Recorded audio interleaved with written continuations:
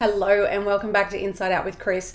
So I want to drop into an analogy that I have spoken to in depth with a lot of my clients, and if you're plugged into my world, you will have heard this.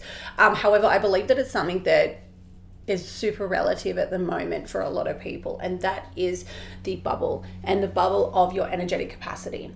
And noticing that when the bubble around you, so let's visualize and pretend that there's a bubble here, and it's full. What happens when you want to interject something new? You actually need to remove or release something. And I want to map this into cleaning it out in order to create. So I have a few clients that have been, like myself, on a self-discovery journey, self-development, personal growth journey for a decade. Now, this means when I talk about that, I'm reflecting on doing all the things, like listening to podcasts, reading the books, following along all of the people that might be leaders in the space of healing and inner work, and essentially overflowing their mind with all of the things in the self-discovery, self-development, personal growth journey. And what I've found is that with this and having to really have all the to-dos to do every day, right? Which is listen to the podcast on the walk, make sure that I'm doing X, Y, Z, and have this big freaking list of all the to-dos of this, the industry, the wellness industry has told us that we need to do in order to feel good and be good and be our highest, meet our highest self. There's no room. There's no fucking room for anything more. And I want to drop into, where have you created overflow in your life and are blocking your creativity and are blocking your playfulness and are blocking your feminism, are blocking actually being really embodied and connected with yourself? So what I found in my experience is that I was in this overflow. I was doing all of the things and I had no room for softness. I had no room for play. It had to be, if I wasn't learning, what was the point in listening? If I wasn't changing, what was the point in watching? If it wasn't going to teach me something, I didn't have time for it, right? And that created a bit of stagnancy for me. That created energy that I couldn't meet myself in my softness, in my nurturing, in my playfulness, in my ability to be and create space in my mind for creativity, right? So something that really supports me is, like, when I go for a walk now, which is most days, I will go for a walk with the dog. I, in the past, would have to listen to something. I can't possibly walk without no noise. Oh my God, like, what a waste of time. What's the point?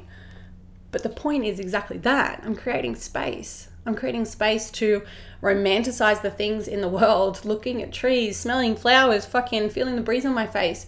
And when I do those things, when I create that energetic capacity, removing things from my bubble, right? Releasing in order to create, there's a sense of, like, whilst the mental load is always existing as mums, I'm sure that mums listening or watching this will understand that. Yes, the mental load's still in the back of my mind, right? But it's that front area that really sparks the creativity for me. I come home with all of these ideas. I come home with a drive to jump on the computer and get stuck into content. I come home with excitement to jump on coaching calls and be so fucking lit up by the things that I'm thinking about.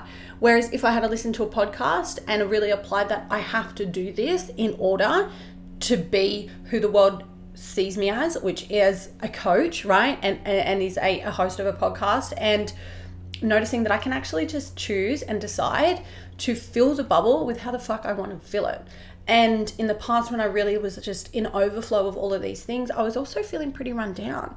Like, energy transmits. So it's like I was feeling overconsumed by the things that I thought that I had to do and the things that I thought that I should be doing, that it was actually impacting my business. It was impacting my relationship. It was impacting my parenting experience.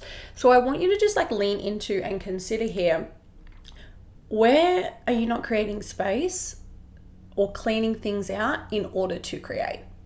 And could this be the thing that's holding you back because you're over consuming in the areas of your life where you can simply be romanticizing? So I'm talking like driving in the car. Do you always have to put music on? And I know that some of the girls watching this, I know of you, and I know that you're like, yep, that's me. And I know that you want to create that sound. I know that you want that noise, because if you turn it off, then it's like, oh my God, what will I think about? I don't want to get too deep in thought. But it's actually a way, a really quick and easy way that you can tap into your thoughts in a safe way and connect with yourself. It's actually a way that you can clean out the noise in order to spark creativity.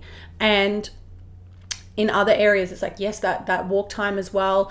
And it's like our world is filled with so much freaking hustle, right? If your world reflects like mine, it's like I get up at 4:30, I quickly get dressed, I take my pre-workout, I race to the gym because I'm always running late. Get to the gym, music's on the way to the gym because I've got to be pumped up for the gym, and then I get to the gym and then the coaches start explaining what we're going to do, and then they pump the music up too, and then I get in the car and I race home and I'm doing breakfast, lunches, getting the kids ready for school, and I get them out the door and I jump on my computer. There's no fucking space from the moment I wake up until I finish my working day. And that's when I can be like, oh, I'm exhausted, I'm tapped out. Yeah, because my energy, my capacity, my bubble is being full. So how can we create a little more stillness and softness and nurturing with ourselves, with our bodies, with our souls? It's like literally clean it out to create, right? Release that thing that's injected so that you can actually bring something new in. And if the new thing in is silence, stillness, softness, romanticizing the fucking world, that's okay. Like, give yourself the time to actually decide and think into what would feel best for you, what's going to refuel and recharge and recalibrate you in every single day. And what would happen if in every single day you had 10 minutes to 30 minutes of complete silence? Like, what would actually happen? Do you feel like maybe you could spark some new ideas? Do you feel like you could release some stagnant energy? Do you feel like you would be a little more motivated and committed to yourself? And do you feel like your external world has been influencing your world for so long that maybe it's time to allow you to be the influence of your life, rather than allowing that noise and that external voice of whoever being the primary influence? Can you not be your main influence? Thank you so much for listening to today's episode. I hope you enjoyed it. If you enjoyed it and you're watching on YouTube, please hit like and subscribe. And if you're listening, please leave a review on Apple Podcasts.